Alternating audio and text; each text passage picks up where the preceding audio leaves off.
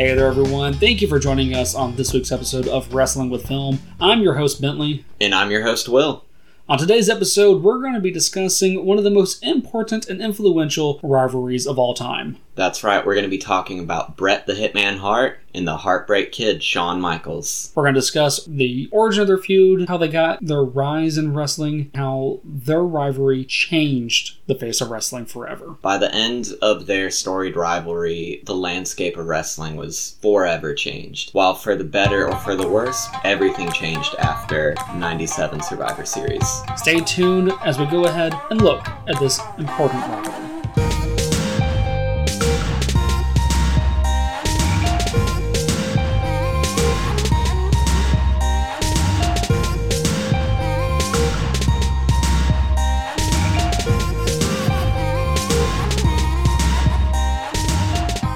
Thank you so much, everyone, for sticking with us. So let's go ahead. We're going to jump into perhaps one of the most historic and momentous rivalries in modern wrestling. Shawn, the Heartbreak Kid, Michaels versus Bret, the Hitman Hart. We'll go ahead and walk us through this journey of two of the greatest wrestlers of all time and how the drama bled over from the ring to the real life. Before we can even talk about either Shawn or Bret's rise to the top, we have to preface by painting a picture of the landscape of the WWF and professional wrestling as a whole during the late 80s and early 90s. It was predominantly centered around who has the biggest muscles, who is the biggest guy, and that's usually who's going to be in the main event slots. Whereas Shawn Michaels could barely crack 220 pounds, where average these guys are minimum 250. And Bret Hart wasn't as small, but was definitely a smaller sized wrestler compared to these guys like the Macho Man Randy Savage, Hulk Hogan, Greg the Hammer Valentine. Andre the Giant. Andre the Giant is a perfect example. But Bret Hart comes from a long-lasting dynasty of wrestlers. The Hart family has had wrestlers in them just about every generation. Bret had 6 other siblings.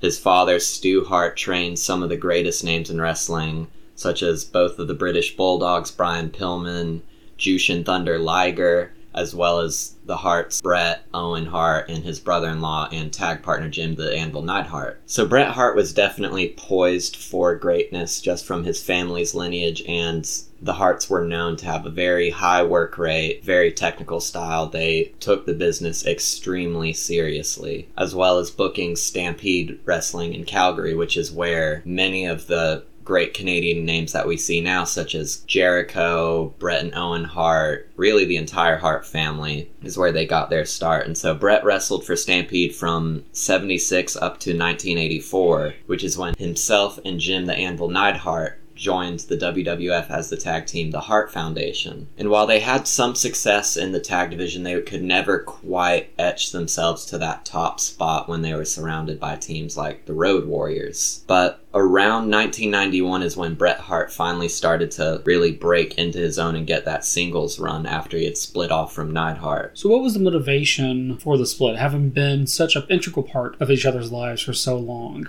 So there are some fishy details on it, but a large part of it was that Bret was wanting to move up the card and get that singles push, but it also coincidentally happened when there was some sort of scandal going on that involved Jim Neidhart. So then it just kind of made a bit more sense from a company standpoint to present Bret by himself. And already he did so with a brand new submission finisher that became huge, the sharpshooter submission.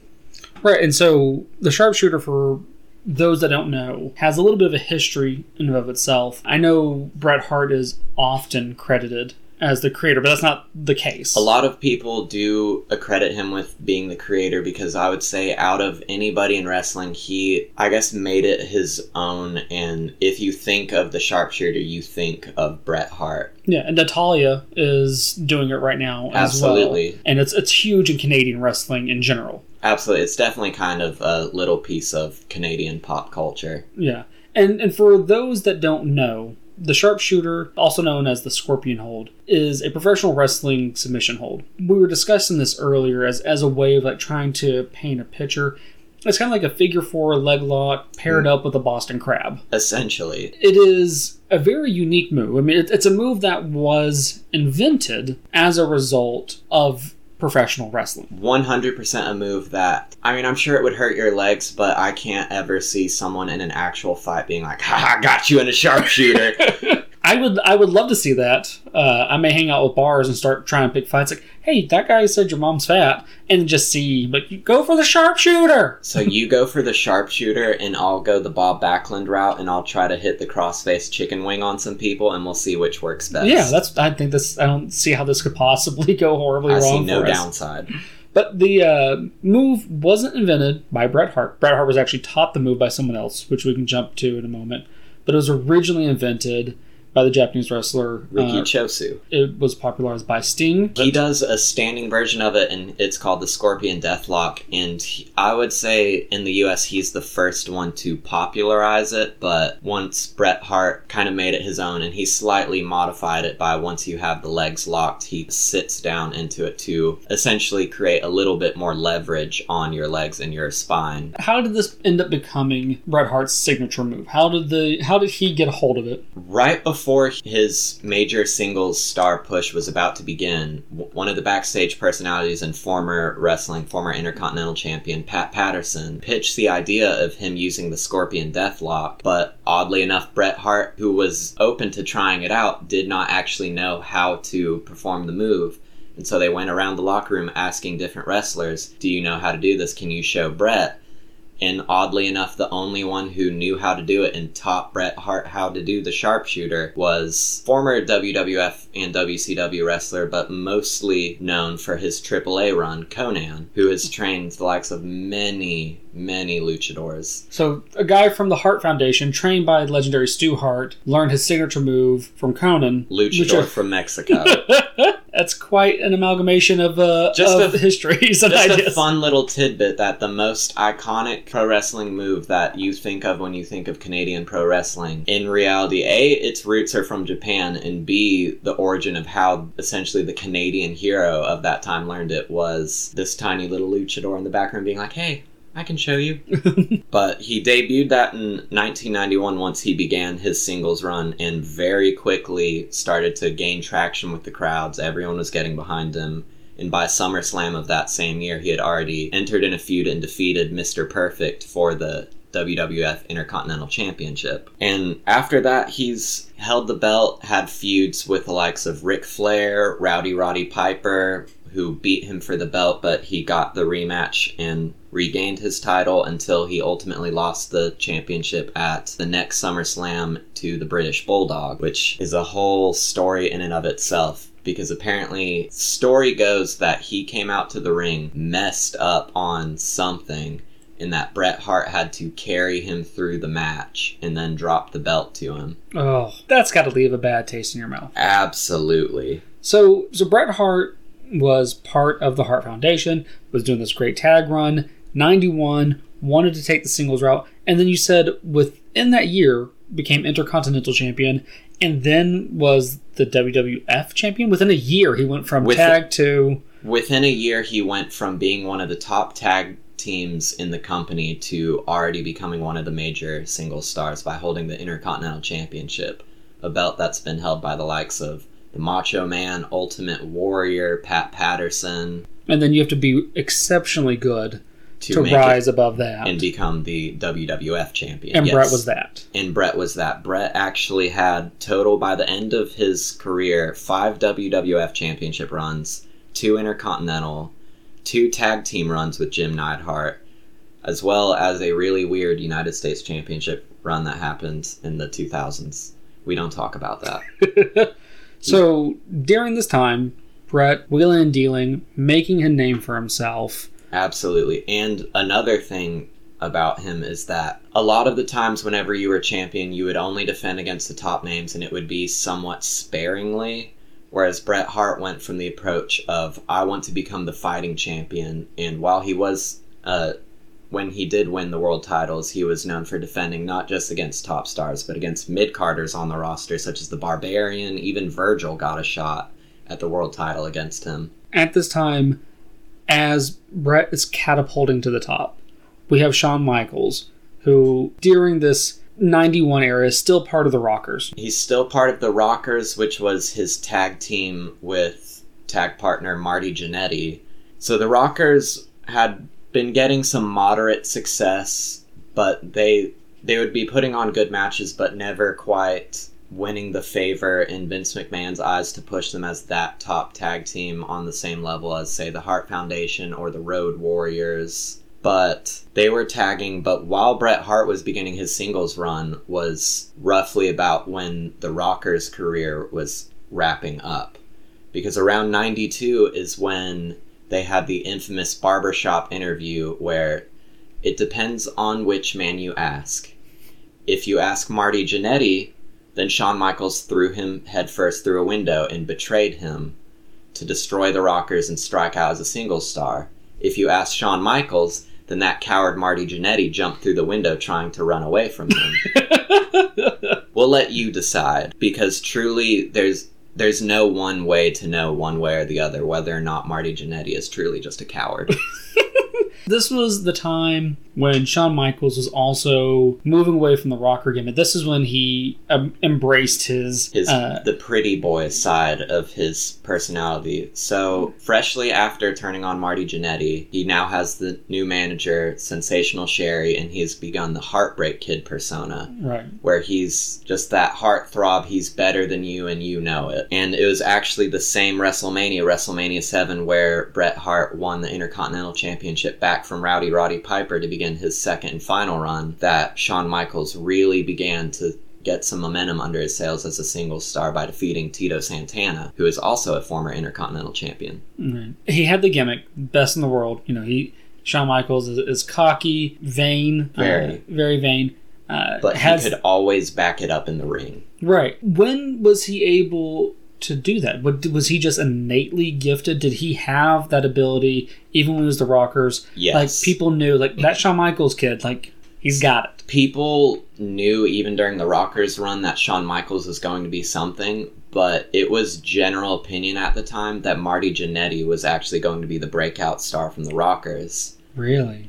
And Shawn proved to everyone wrong so much that now being called the Marty Jannetty of the tag team is almost like a curse. Yeah, I could see that. It's not terribly flattering. No, because whereas they broke up, they had their feud, and Shawn went on to become Shawn Michaels.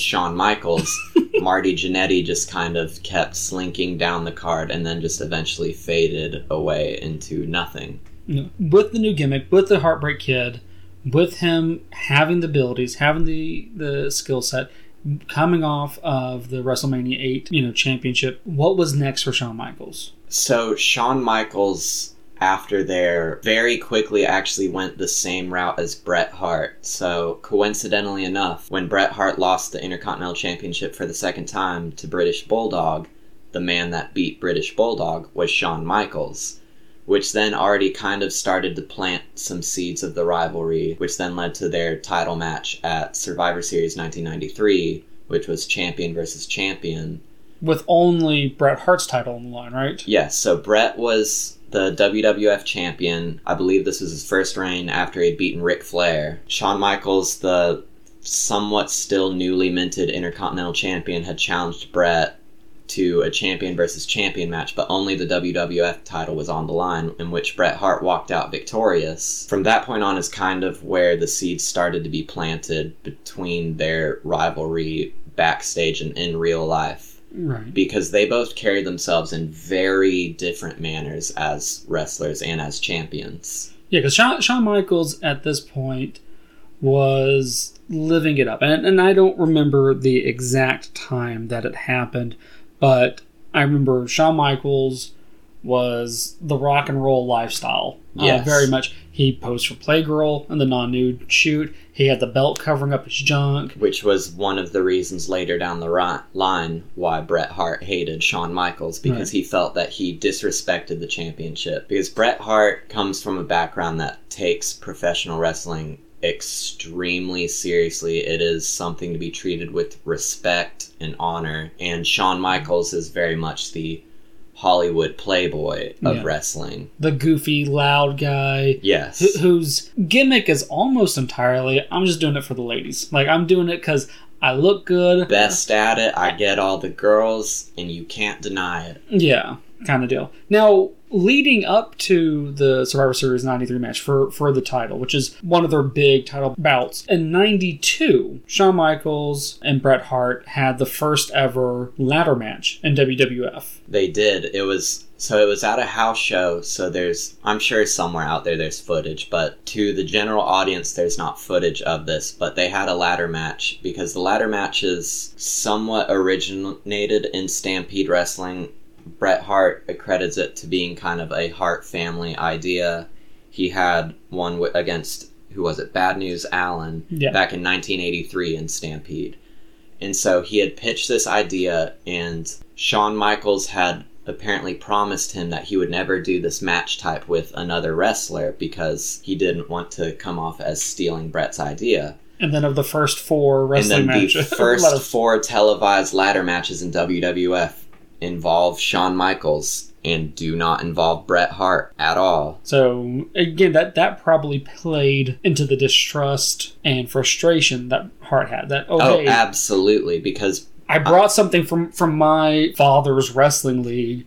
We're going to do this at this house show, which I think was in Maine or something. Yes. This will be great. And then the next 3 times, which I think one of the times was... The first 2 were back-to-back Shawn Michaels versus Razor Ramon, also known as Scott Hall, where the first one is an instant classic. Razor Ramon defeating Shawn Michaels to win the Intercontinental Championship at WrestleMania 10. And then the next one was them again, Shawn Michaels winning at SummerSlam. So they do it at a house show, at a WWF Wrestling Challenge or whatever. Yeah. And then Shawn Michaels, after being brought in on this momentous and eventually industry-changing kind of match, brings it to 3 pay-per-views year after year, with Bret Hart never being in another one. Televised at the very least, or on a pay-per-view on that scale. Yeah. Like, that's gotta stink. So on that end, it is understandable why Bret Hart could be a little bit pissed off with Shawn, but a large part of it was also around this same time. So the year prior to Shawn Michaels and Razor Ramon's WrestleMania 10 ladder match, at WrestleMania 9, which is 93. Yes, in 1993. So Yokozuna, his character was essentially this gigantic Japanese sumo wrestler type of villain, when in reality he's not actually Japanese, he's Samoan. Part of the Samoan family, right? Like the Inoue family, which contains the likes of The Rock, the Uso brothers, Roman Reigns, Rikishi, some of the biggest Samoan names in wrestling. But he had won the Royal Rumble, and so he was to challenge in the main event at WrestleMania Bret Hart for the WWF Championship. And so around this time, right before WrestleMania, Hulk Hogan had come back to WWF. And his departure was what led to Bret sliding up the card and becoming the WWF champion. Yeah. Because around then was when they were hit with the massive steroid scandal. So then he was trying to gear away from muscle-bound genetic freaks to slightly smaller statured, more natural-looking wrestlers. Right. So then here's Bret Hart, he's your champion, but now Hogan is back, and Hogan and his massive ego cannot handle being out of the main event scene for too long. No. So Yokozuna beats Bret Hart for the title, and then immediately after, Hulk Hogan comes out, challenges Yokozuna to a match, beats him immediately, and becomes the new WWF champion, much to Bret Hart's dismay and chagrin. And while the reign actually didn't even last terribly long, I believe it was only 70 days long. He held the belt from April 4th, 1993, and then dropped it back to Yokozuna by June 13th of the same year. To which Yokozuna had a massive monster heel run, held the championship for 280 days. And Yokozuna did eventually lose the belt back to Bret Hart, so he did get his win back and officially slaying the beast known as Yokozuna to win his championship back. And while it wasn't for long, because he immediately began feuding with Bob Backlund, as well as carrying on his feud with his brother Owen Hart, who had recently departed from the Hart Foundation and turned on Bret to try to get out of his brother's shadow. So did that play into the overarching story for Bret Hart and Shawn Michaels? Because obviously they're building on the previous year. We're getting now into, I believe you said 95 at this point? This is, I believe, 94. 94. So 93, they had the absolutely amazing match at Survivor Series. The next year, they have Family versus Friends. Obviously, that played into the role for Owen Hart. Bret's having that rivalry. Did this bring Shawn Michaels back into the feud with Bret Hart? In a sense, yes, because Shawn was already in the position of still rising up the card towards his first world title run, which he actually did end up defeating Bret Hart to win his first world title at WrestleMania in an Iron Man match. And so for those that don't know, an Iron Man match is typically a 60-minute long match, sometimes 30 minutes long, in which the match will run until that time, and whoever has scored the most pinfalls or submissions by the end wins. And so these two men wrestled for an hour straight, neither of them getting a pinfall, until it went into sudden death overtime and spilt a little bit over an hour, to which Shawn Michaels finally gets the pinfall and defeats Bret Hart for the belt. And from that point on is really when Bret started to sour on Shawn, because one of the main things he didn't like about Shawn is how he carried himself as the champion and as the face of the company. Because for Hart, there's prestige, there's honor in holding this belt, whereas for Shawn, there's not so much honor as much as this belt just says that I'm the best. Was that kayfabe? Was that his character, was that his gimmick, or both? Oh, it was both in life and outside of the ring. Because Shawn knew he was the face of the company, but that definitely fueled his ego. Right. At the time. This was also shortly around the time when Shawn Michaels and Triple H, Kevin Nash, who was also known as Diesel, and Razor Ramon were all the Clique, as they were called backstage. Which was the super powerful group of people that had a lot of pull backstage. Yes. They kind of, I don't want to say shadow organization, WWE, but they definitely were able to get their guys the push. They were able to get their guys, the attention. And they're the ones that had just the reputation of living that rock and roll lifestyle. Absolutely. Well, I mean, Kevin Nash, who, while he was in WWF, was known as Diesel, he had held the world title for a week under the full year mark. So Bret Hart, whenever he had won the belt back from Yokozuna, very quickly dropped it to Bob Backlund, who then very quickly dropped it to Diesel, who held it for about a year until he dropped it to Bret Hart, which also then plays into the animosity of Shawn Michaels and the Clique versus Bret Hart, because during that match was the first time in WWF history that a wrestler had ever been put through a table, with Bret Hart putting Diesel through a table and then ultimately getting the victory. Right. And apparently tempers were very hot backstage afterwards, because Kevin Nash wanted to let Bret Hart know, hey, I did you a favor. I made you look good out there. That really wasn't you. I made you look this good. I'm the one that took that table spot for you. Which I would just like to say, though, that Bret Hart can't say a single thing about people stealing his ideas, when the whole putting Diesel through a table spot was him watching ECW, seeing Sabu do his thing and thinking, hey, that's cool, I want to do that. That, in addition to what we covered with the sharpshooter as well. A big part of his personality wasn't something he even came up with. Someone else did it. He had to get trained how to do it. By another third party how to do it. Yeah. And in reality, it was kind of a thinly veiled way at stealing some momentum away from Sting, who was over in their number one competitor, WCW. Right. And around this time, so this is 95, 96, Clique is rising to power. You have Shawn Michaels living up the lifestyle. You have Bret Hart becoming more and more disenfranchised with it. Does Bret Hart decide to take the jump over to WCW? Is there a struggle for him internally? So there was very much an internal struggle over Bret Hart, because during his last few years, WCW had made several offers to try to get him, but Bret Hart had a lot of loyalty to Vince McMahon and the WWF, so he didn't want to leave, but WCW was offering him more money than WWF could pay. Right. Because that was what ultimately led to their success and then immediate downfall was Ted Turner's pockets. Because he can shell out those paychecks that Vince McMahon at the time could not for these wrestlers. And so they're all jumping ship, bringing their star power over to the competitor. So then Vince has to think on his feet and try to create new stars. Right. That was probably the last time he ever did that. So we have this struggle for Bret. Yes. We have Shawn and Triple H still living it up. There's this open contention between WCW, WWF. This is around the time, I believe, WCW was giving the results of WWF matches to spite them as well. You have this huge rivalry going on between the two companies. The match spoiling was actually a little bit after. A little bit after that, okay. But you have this huge rivalry that ends up with one of them straight up saying, hey, this match goes this way, stick with us. We just saved you time. Yeah.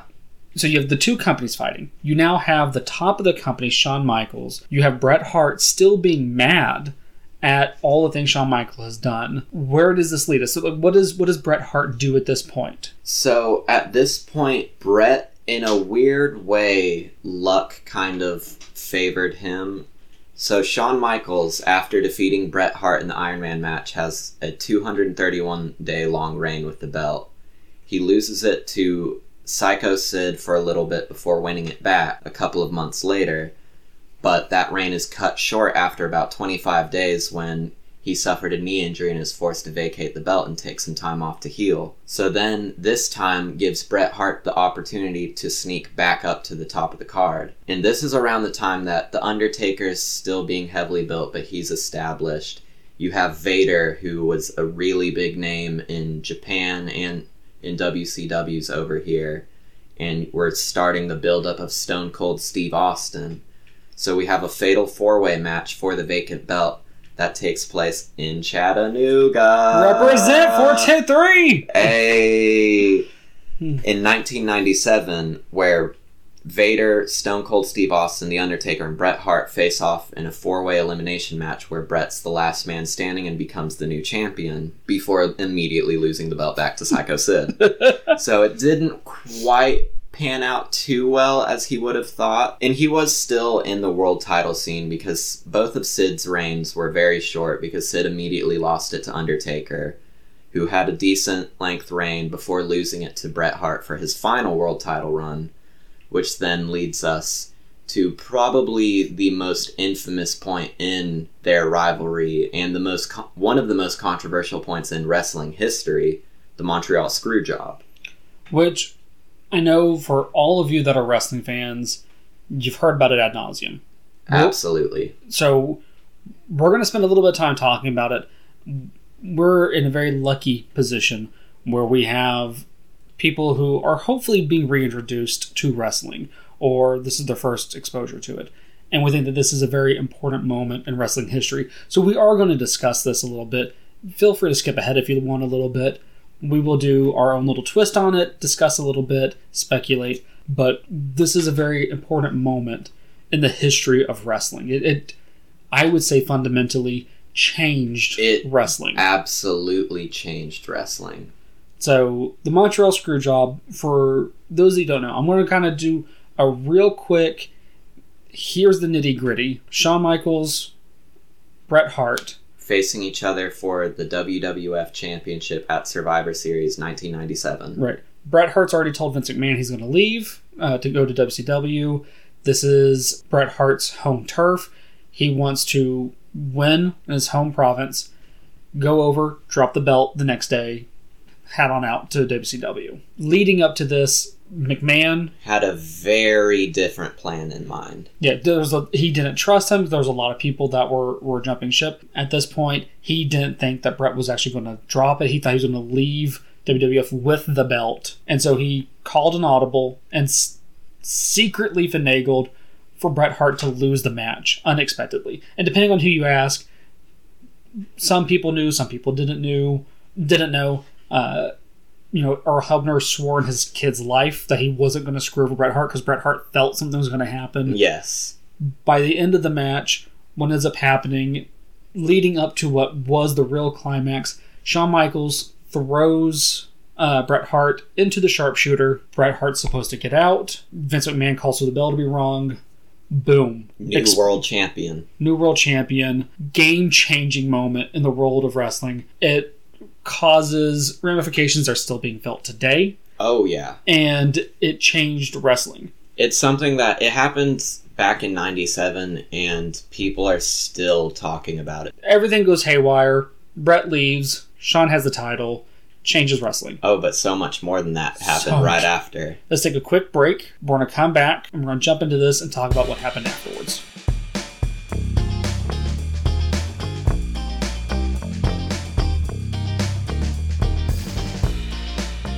So you heard the quick, dirty, nasty version of the Montreal Screwjob. But let's go ahead. We're going to jump into the details. For those of you that are unfamiliar with it, we're going to talk about the exact details that led up to it, what happened in the match, and then we're going to discuss the long-ranging ramifications of the Screwjob, not only from a narrative standpoint within the WWF, but wrestling as a whole, the battles between WCW, WWF, and how we are still feeling the impact of it today. Absolutely.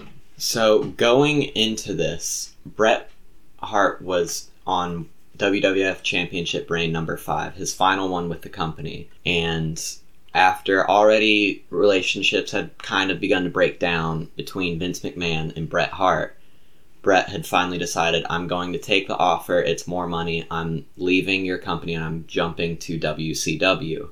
And so Vince was very upset about that, but he had told Bret that he could kind of go out on his own terms. He had said that he wanted him to drop the world title to Shawn Michaels to help kind of like solidify Michaels as the next big star of the company. Which seems like a bit of a dick move, honestly, because I'm assuming McMahon knew. Oh, absolutely. Everybody knew. Yeah. Everybody knew how much they hated each other because they were always going at it. Yeah.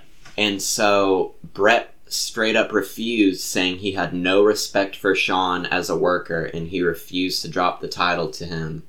And so what Bret Hart said he wanted to do, since they're already locked into doing Bret Hart versus Shawn Michaels at Survivor Series, was Bret would beat him, retain, and then the next night on Monday Night Raw come out, announce that he's leaving the company, and vacate the belt. Vince McMahon had other ideas. So Vince and the writers had been basically locked in a room trying to scheme up a way to do this and how to get the belt off of Hart, to which someone pitched the idea of, what if we have a screwy finish? Shawn Michaels hits Bret's own finisher on him, the sharpshooter, and then Bret will tap out to that. Well, they knew Bret Hart wouldn't agree to that, so then they came up with the idea of, well, let's do that and then just have the ref ring the bell, award the belt to Shawn. Surely it'll be fine.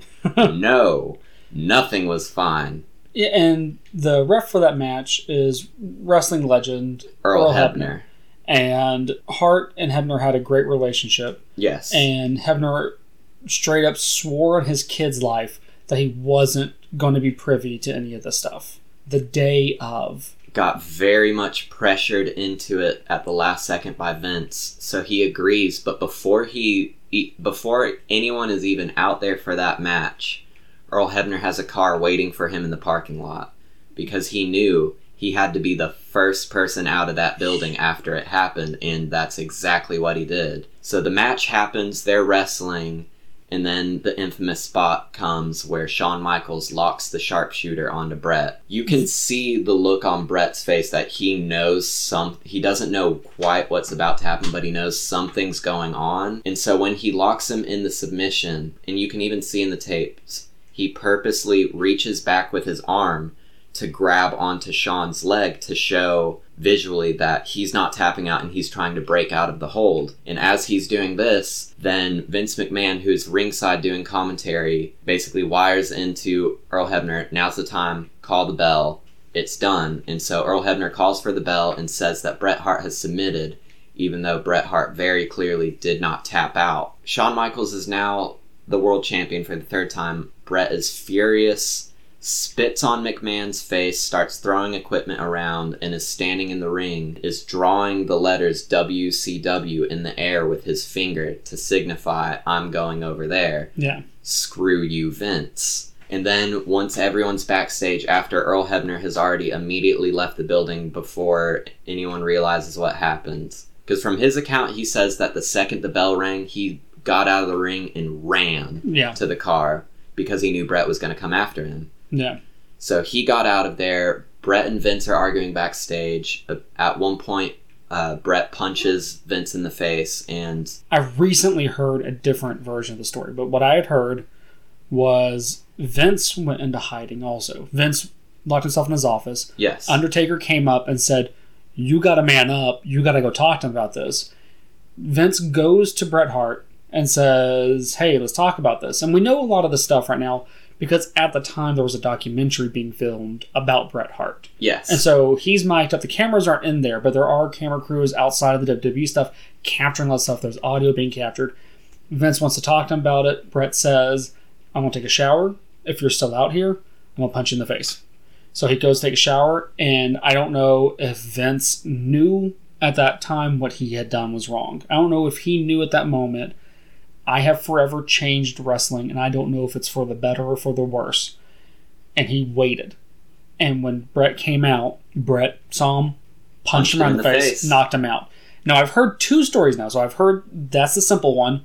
It was just them two. Bret punched him in the face. And I've also heard recently, and I forget where it came from, that there were several other guys there trying to hold him back. Bret was able to launch himself up and over and punch McMahon in this moment and knocked him out still, which I think is almost a little bit more impressive that you can fly that fist through 10 people and nail him in the face. And then there's footage of McMahon coming out of the room with a bloodied nose. Bloody nose, clearly dazed. Like, you know, if you've ever seen a boxing match or UFC match, but is clearly a person who just had their bell rung. Yes. Walking out. And then Bret Hart's done with WWF. And he's gone, and within weeks shows up on WCW. And unfortunately, going to WCW ended up being one of the biggest mistakes Bret Hart could have made because it ultimately led to his career-ending injury at the hands of Goldberg, who I hate. Goldberg is notoriously dangerous. Notorious for being reckless, too stiff in the ring. He's injured several people prior to this. Including and since then he's also injured himself. He's so dangerous, he's injured himself before the match started. Bret, by the end of his WCW run, even though there wasn't a whole lot about his run that was super memorable and lasting, he finished it out a 2-time WCW World Champion, 4-time WCW United States Champion, and coincidentally enough, a tag run with Goldberg. But prior to what ended up being Bret Hart's very last match, it's Bret Hart versus Goldberg, and backstage, Goldberg's already has this reputation of being too rough with guys and being reckless in the ring, and Bret Hart specifically says the words to Goldberg, "Please don't hurt me." So what does Goldberg do? He thinks, hey, Shawn Michaels and those super kicks look pretty cool. I can do one. Super kicks Bret Hart so hard in the head that he's so horribly concussed he has to retire from professional wrestling entirely, ending this legend's career. It is heartbreaking and kind of a bizarre parallel to that. So that was in 2000 when he sustained his injury. Yes, because this was shortly after. I will say this, the best thing Bret Hart ever did in WCW during his little feud with Goldberg is he comes out there and he's not in his ring gear, he's in just regular clothes like jacket, t-shirt, shorts, and he's trying to egg on Goldberg into hitting Goldberg's signature spear on him. And so he finally does, he hits the spear, Bret goes down, but then Goldberg is clutching his head and he's in so much pain, and then Bret just gets up, takes off his shirt, and reveals this iron bulletproof vest that he's wearing underneath. And I think that is one of the greatest things ever. WCW's goofy. WCW's so goofy. But at the same time, so he's done 2000. Around this time, Shawn Michaels had gotten injured a year after the screw job. 98, he got injured. Yes. So Shawn even during the screw job, and especially from that up to when he was forced to... At this point, it really was just a hiatus, but at the time he was retiring from professional wrestling because his back was hurting too much. He had too many back injuries that he had sustained over the course of his career. Yeah, in 98, during a casket match with Undertaker, he had 2 herniated discs and a crushed one as well. Like, that was the straw that, no pun intended, broke the camel's back. Broke the Heartbreak Kid's back. But then 2002 rolls around, and we have fully clean and off of drugs and alcohol, born-again Shawn Michaels returning to feud with his former Clique stablemate member and best friend, Triple H. And from that point on, that run of 2002 to 2010 against The Undertaker at WrestleMania, that run is what really solidified and cemented Shawn Michaels as one of the greatest of all time. It was a renaissance for him. It really was. I know some people don't put a lot of stock in it. Pro Wrestling Illustrated, for 6 years, gave Shawn Michaels Match of the Year. 2004, 2005, 2006, 2007, 2008, 2009, 2010. You're back for 2 years. Were the 09 and 010 ones both the Undertaker matches? Undertaker, yeah. Absolutely. Yeah, the Undertaker at WrestleMania, Undertaker at WrestleMania. You come back after what you thought was a career-ending injury. You've started a wrestling school at this point. You've tried to stay away from it. You've done a little commentary here and there, but you're not wrestling. You finally get the chance, like, you know what? I'm good enough. I can come back. Within 2 years, you're back at the point where you are at the top of your game, to the point where millions or thousands of people have voted for your match for 6 years straight as the best match of the year. Like, that is astonishing to have that kind of run. I don't know if there's any other wrestler that has ever had that kind of run. 6 consecutive matches of the year. To come from a career-ending injury, come at that level is astonishing. And that consistently good, too. Yeah. I mean, at that point, he was much older. Yeah. 2004... he was, at that point, 40 years old. Yeah. Like 39, 40 years old. And he was working a bit more of a restricted schedule. He was working part-time. Around that time, Vince would want to put belts on Shawn, and Shawn would say no, just because you have a belt. That means you're on TV more. That means you're on more shows, unless your name's Brock Lesnar. Then that doesn't apply to you. Because by the end of Shawn's career, 3-time WWF champion, 1-time World Heavyweight champion, which he won the first ever Elimination Chamber match to win that belt from Triple H, 3-time Intercontinental champion, former European champion, as well as the only man to ever hold the WWF and European championship at the same time. 2-time Royal Rumble winner, back to back. And one of 2 men to do it from the number 1 position, the other one being Chris Benoit, and a 5-time tag team champion. No, 6 times, sorry, because 2 with Triple H, 1 with Triple H, 2 with Diesel, 1 with John Cena, and 1 with Stone Cold Steve Austin. Was also the first Grand Slam champion. He was the first ever WWF/WWE Grand Slam champion, which means holding the world title. Typically, there's 2 secondary titles, so the Intercontinental and the European championship at the time, and having a tag team championship run as well. It's one of those things, I know for some people it's hard to separate the character from the person. He had a hell of a time throughout the 90s. Yes. With his substance abuse and things of that nature. The screw job, I think, will unfortunately always be against him. Yes. And I don't know if he knew. I don't know if he was in on it. I don't know if he had a say in it. He definitely benefited from it. See, I think that whether or not he knew, I doubt Shawn would have said anything, because already he didn't like Bret Hart.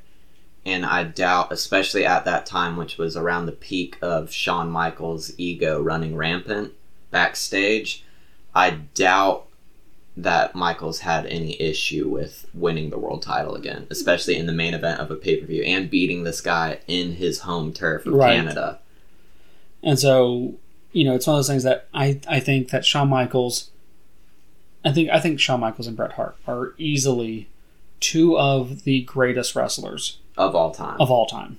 hands down. They forever changed wrestling in so many ways. Both of them did. Oh, yeah.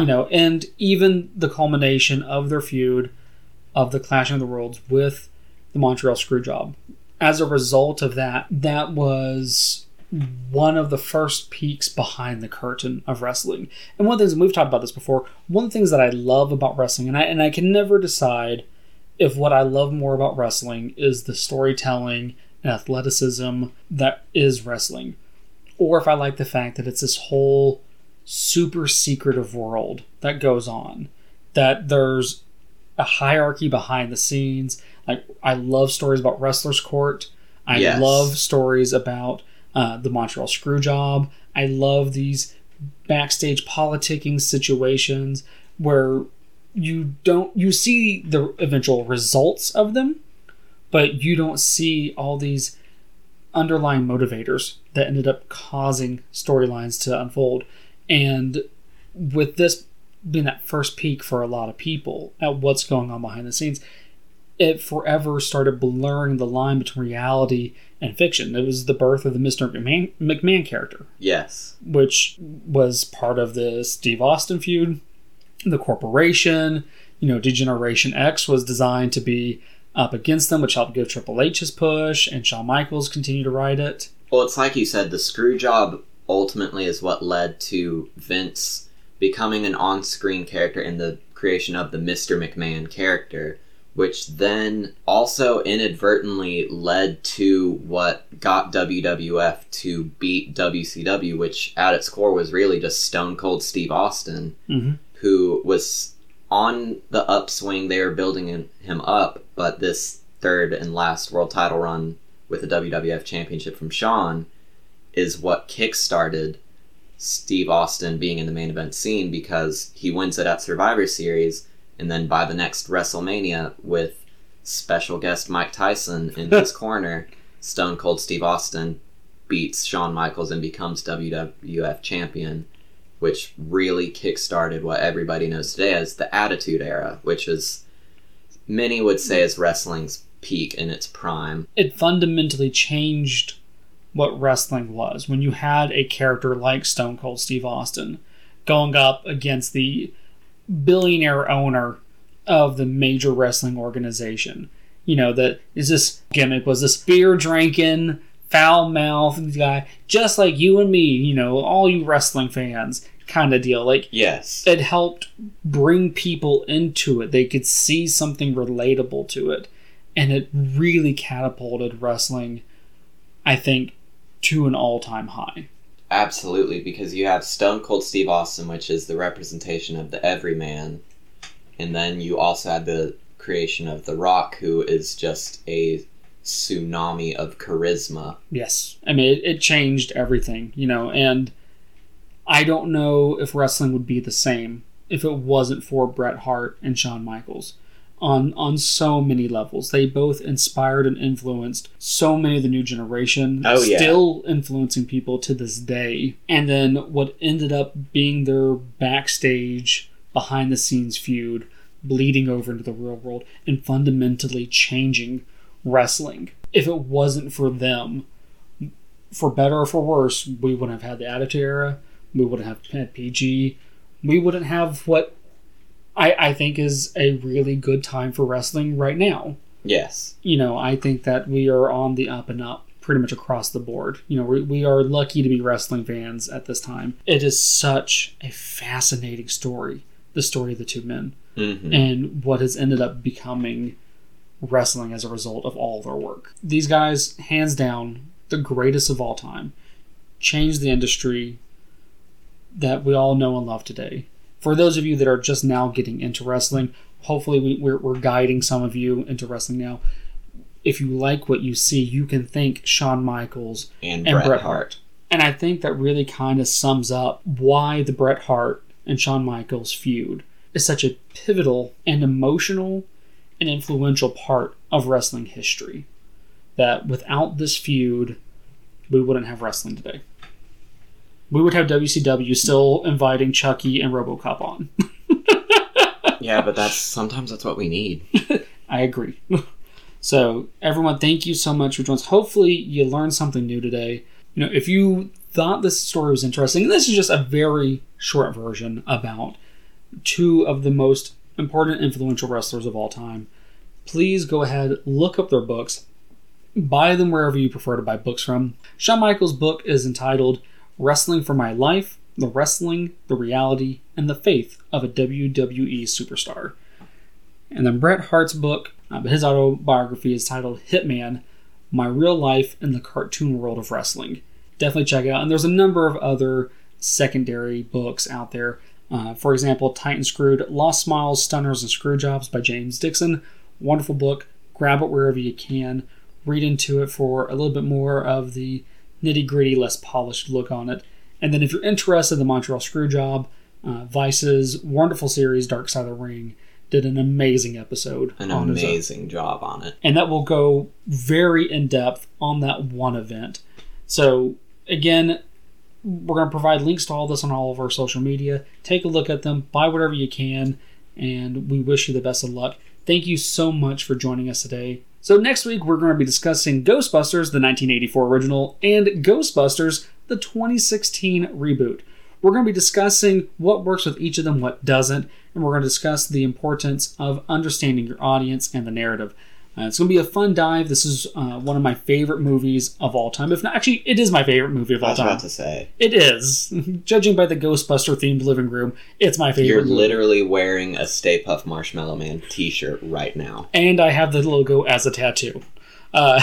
So, a little bit of a fan. So we're going to discuss that. I think it'll be a fun time. We'll come back with some more wrestling news at that point as well, as always. So thank you so much for your time today. I'm Bentley. And I'm Will. We'll see you next week.